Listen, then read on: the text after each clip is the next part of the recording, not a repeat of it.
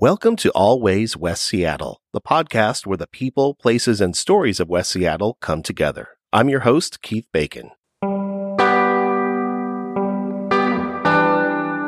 There's always something happening in the Alaska Junction, the heart of West Seattle. And though many of our annual events this year had to be canceled due to COVID-19, there's still plenty going on, including major happenings like the Farmers Market and Junction Harvest Festival, rethought by innovative organizers to be safe and socially distant. And then there are the spontaneous acts of activity that center themselves around the Walk Always crosswalk, from protests to public art, and people stopping you to talk about saving the rainforest, joining their church, buying some Girl Scout cookies, or picking up a newspaper to support the homeless. One of my favorite regulars in this ever-changing intersection is a young guitar player who plugs in and plays his heart out for hours at a time, creating a distinctive soundtrack for everyone passing through. His name is Ahmad Odom. He's 21 years old, and this is his story. What's your background as a musician? So that's a story. I started playing guitar when I was 10. My grandma bought me a guitar, and she had got me into piano lessons because she was very adamant about me and my twin just doing something with our lives. And so when I was in piano lessons, I saw that my teacher had a guitar, and I was like, yo, I need to learn how to do that. Because all throughout elementary school, my idol was Jimi Hendrix. So I was like, yo, I want to play guitar. And so I stuck with lessons for about a year. And then I sort of just fell off, didn't really play. I remembered basic chords throughout the whole time. And then I picked it up again when I was 16, sort of just wrote a little something. And then 18, 19 roll around, and I'm working on a song about the passing of my loved ones. My dad died and my grandma died. And then I was working on it with my older brother at the time, and we made some progress, and I was like, awesome. And then 2 weeks later, he passed away. And I was like, oh, fuck. Excuse my language. Yeah. I need to finish this. I need to finish the song. And so I finished the song and I played it at his funeral. And I realized after seeing, getting the reaction that I got, I was like, you don't need to stop here. Keep going. You can make a difference. You can make people feel. And then from there, my buddies had me open for them at a club in Pioneer Square, the underground nightclub. I opened as a DJ for 30 minutes, and everybody was like, dude, you did really good. And I was like, the only person there that was below 21, so I couldn't drink. And I was just really, I don't know if you've been in that situation where it's everybody's getting drunk and everybody's drinking and you're just the sober person. I'll be like, I'll have water, please. Yeah. I have definitely been there. Yeah. So it was a little interesting being on that stage. It was a feeling of almost nirvana. I just was so happy. I was like, there's no way I can't come back to doing this. I need to be on stage again. And so I started just playing out and busking, and slowly started to get somewhere with an acoustic guitar. And then back last May, I bought my first electric guitar. And this is where, just this year is where I've honestly gotten good. And you can look on my Instagram even. You can go back to May when I got my guitar, and then just look at the progression in the posts. And it's, for me, I'm like, that's why I made those posts, so I can see that. But it's just, whoa, I'm finally out here now. And I bought all of my equipment myself, which is such a good feeling. And I'm making enough to provide for my daily smoking habits, which is surprising. That's more than I could ask for. And then on top of that, I can still help out at home and give my mom money. I'm still looking for a job with all that's going on. It's been a little because I have asthma. I don't want to put myself out there and be in that situation. But I heard that it's also not as bad for me if I have a strong immune system. So I'm just okay, who knows? Weighing my options. You could die. You might not die. It's going to happen one way or another. Is it Tuesday or is it Thursday? Yeah. How often do you play in the Junction? I try to go once a week if I can nowadays, but you could probably find me there more depending on if the weather's nice. Sure. So. And you mentioned Jimi Hendrix is a personal hero of yours. Are there particular artists or styles that you like to play when you're out playing in the Junction? Yeah, so I have a real psychedelic rock vibe. Uh-huh. And I also am a rapper, so there's a lot of, I could just give you like a list of artists and you could sort of go from there, but it's hard to really tell you what I do without showing you.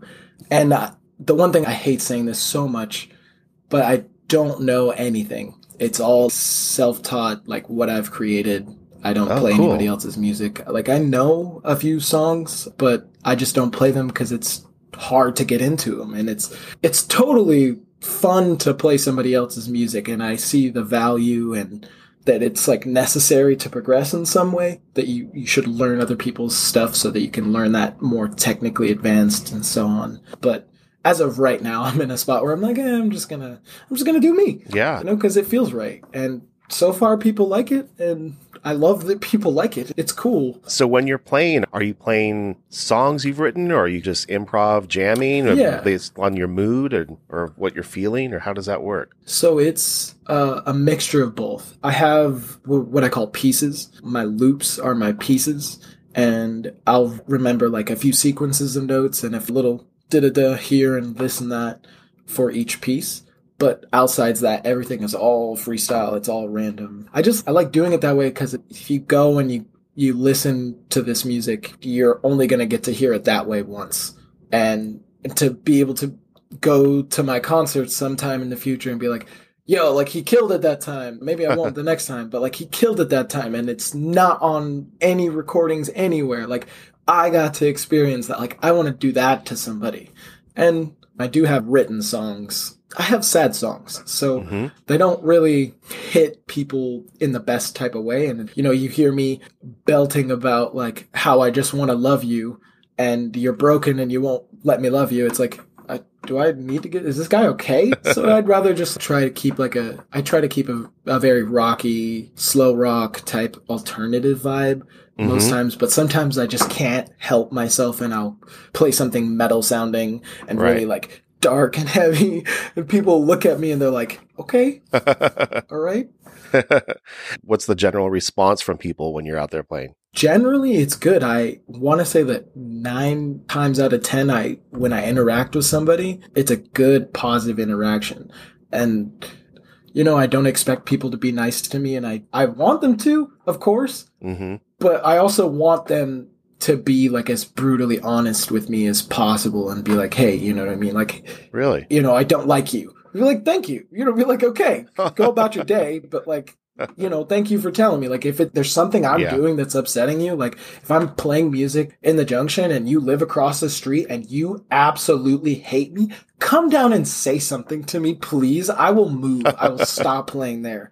Like, it's that serious to me because it's about like being a good person. It's about like my morals and my code. You know, I want to having good interactions with people. Has anyone said like, I don't like what you're playing right now or anything like that? I think the closest I've ever gotten to something like that was one time. It was pretty early and I went and played at Starbucks, like underneath, you know where Starbucks is. Yeah. I played right there, just outside the pillar, closer to the edge of the sidewalk. And I was playing my acoustic guitar back then. And somebody who was living up above was like, shut up. And I was like, okay. And I just moved. Like we've never heard acoustic music drifting out of a Starbucks before. At least it wasn't Wonderwall, okay? Yeah. You know, it can't at me for that one. How much does the environment of the Walkaways intersection, like what's happening there, influence what you're playing? Generally, I don't really look up. So I can tell when the lights are changing because, like, you know, my peripheral vision is always there. But I don't, like, seek to, like, look at people just to impress them. Sometimes I'll, like, look at somebody and I'll be like, make a good eye contact with them. Be like, oh, yeah. You know, just be like, you know, kill it for him. But otherwise, it's just like, I'm doing my thing. I'm performing for you. I aim to entertain. So, you know, if you see me, like, look back at my guitar and start going crazy, it's not necessarily just because I want your money. It's just because it's like, yo, I'm vibing. Yeah. The vibe. Like, you know? And I guess the second that Always Walk hits, every time I want to be soloing, I want to be going as hard as possible and just being in my flow state. And sometimes I'm like in between loops, and that's when it like sort of gets down on me, and those moments sort of wear down on me in a sense, because it's like, it's quiet, Yeah. it's almost dead silence, and there's just the people walking across, and on an average day, like, you'd be surprised how empty that street can be, because I start at like 1 and I'll play till 5, but Right. I don't always do that. And so many times that street is empty, and I'll think to myself, I'll be like, okay, you can just mess around with loops at this one. Nobody's going to be walking, and it'll be the time that everybody's walking, and it's like, oh, well, they were going to give you money. They're probably not going to do it now because it sounded pretty funky over there. But, yeah, no, it's weird because it is, sort of a job. Yeah. So it is really hard to, sort of center yourself and keep my sense of direction and be like, hey, it's just about the music. But it's like, also, I'm living off of this right now. So like, maybe, like, I guess I need to just be more responsible more than anything. Cause like, everybody who is in West Seattle, you guys are treating me well. Like, thank you so much to all of you guys that are out there. Holy shit. The people like you, you're feeling the support, and that's great. It's beautiful.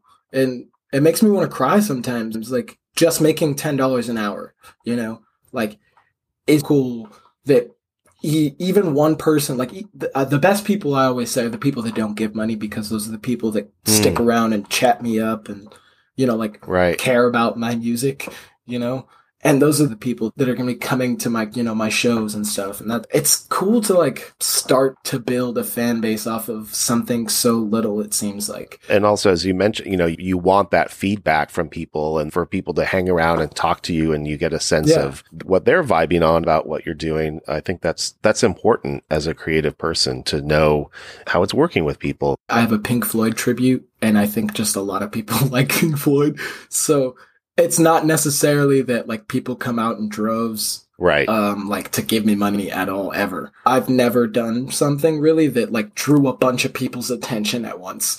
And I think it's mainly because in the Junction, everybody's doing something, and I totally respect that. I'm not, I'm not dying to be the center of attention, but like, I still get my spotlight, so I can't complain.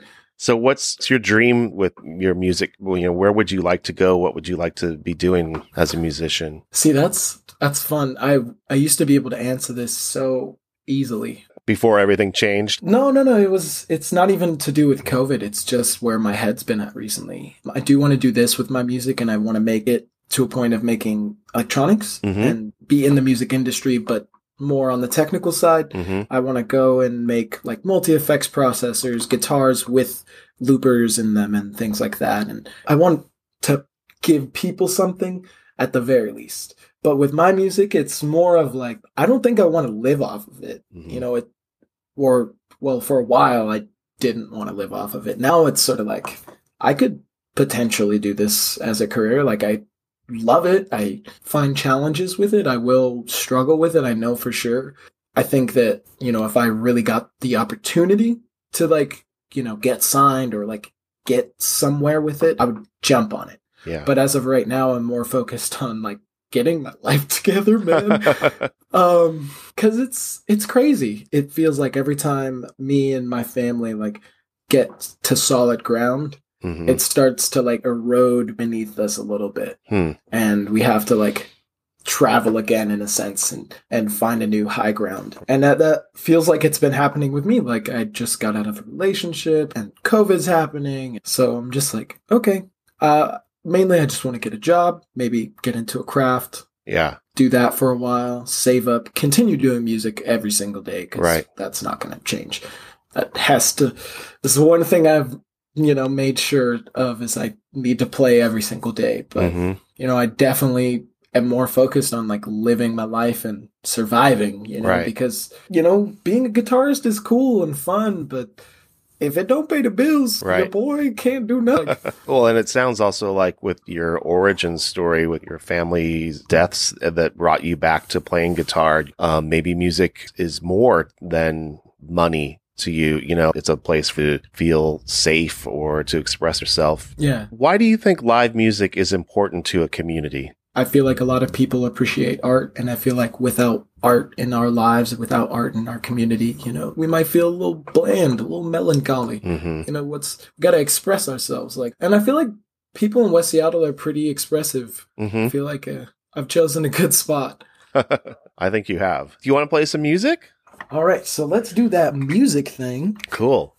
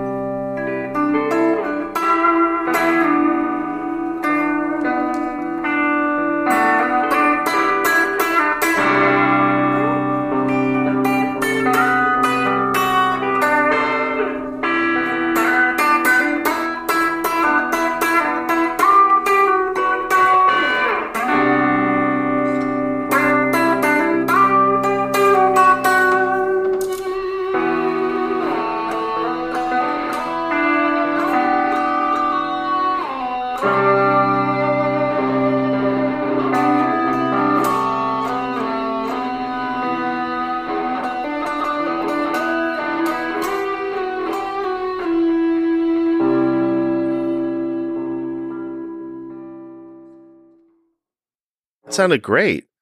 Awesome. Thank you so much. Now, would that be a loop or a piece that has a name or anything? Yeah. This one is called Eternal. Epic sounding is what I want it to be. It definitely felt epic. Awesome. Thank you. Keep up with Ahmad's musical journey by following him on Instagram. His handle is Weekend Coffee, with the last letter E replaced by the number 3. That's it for this episode of Always West Seattle. Find us on Facebook for regular updates, and be sure to subscribe and leave a review wherever you stream this podcast from. Thanks for listening.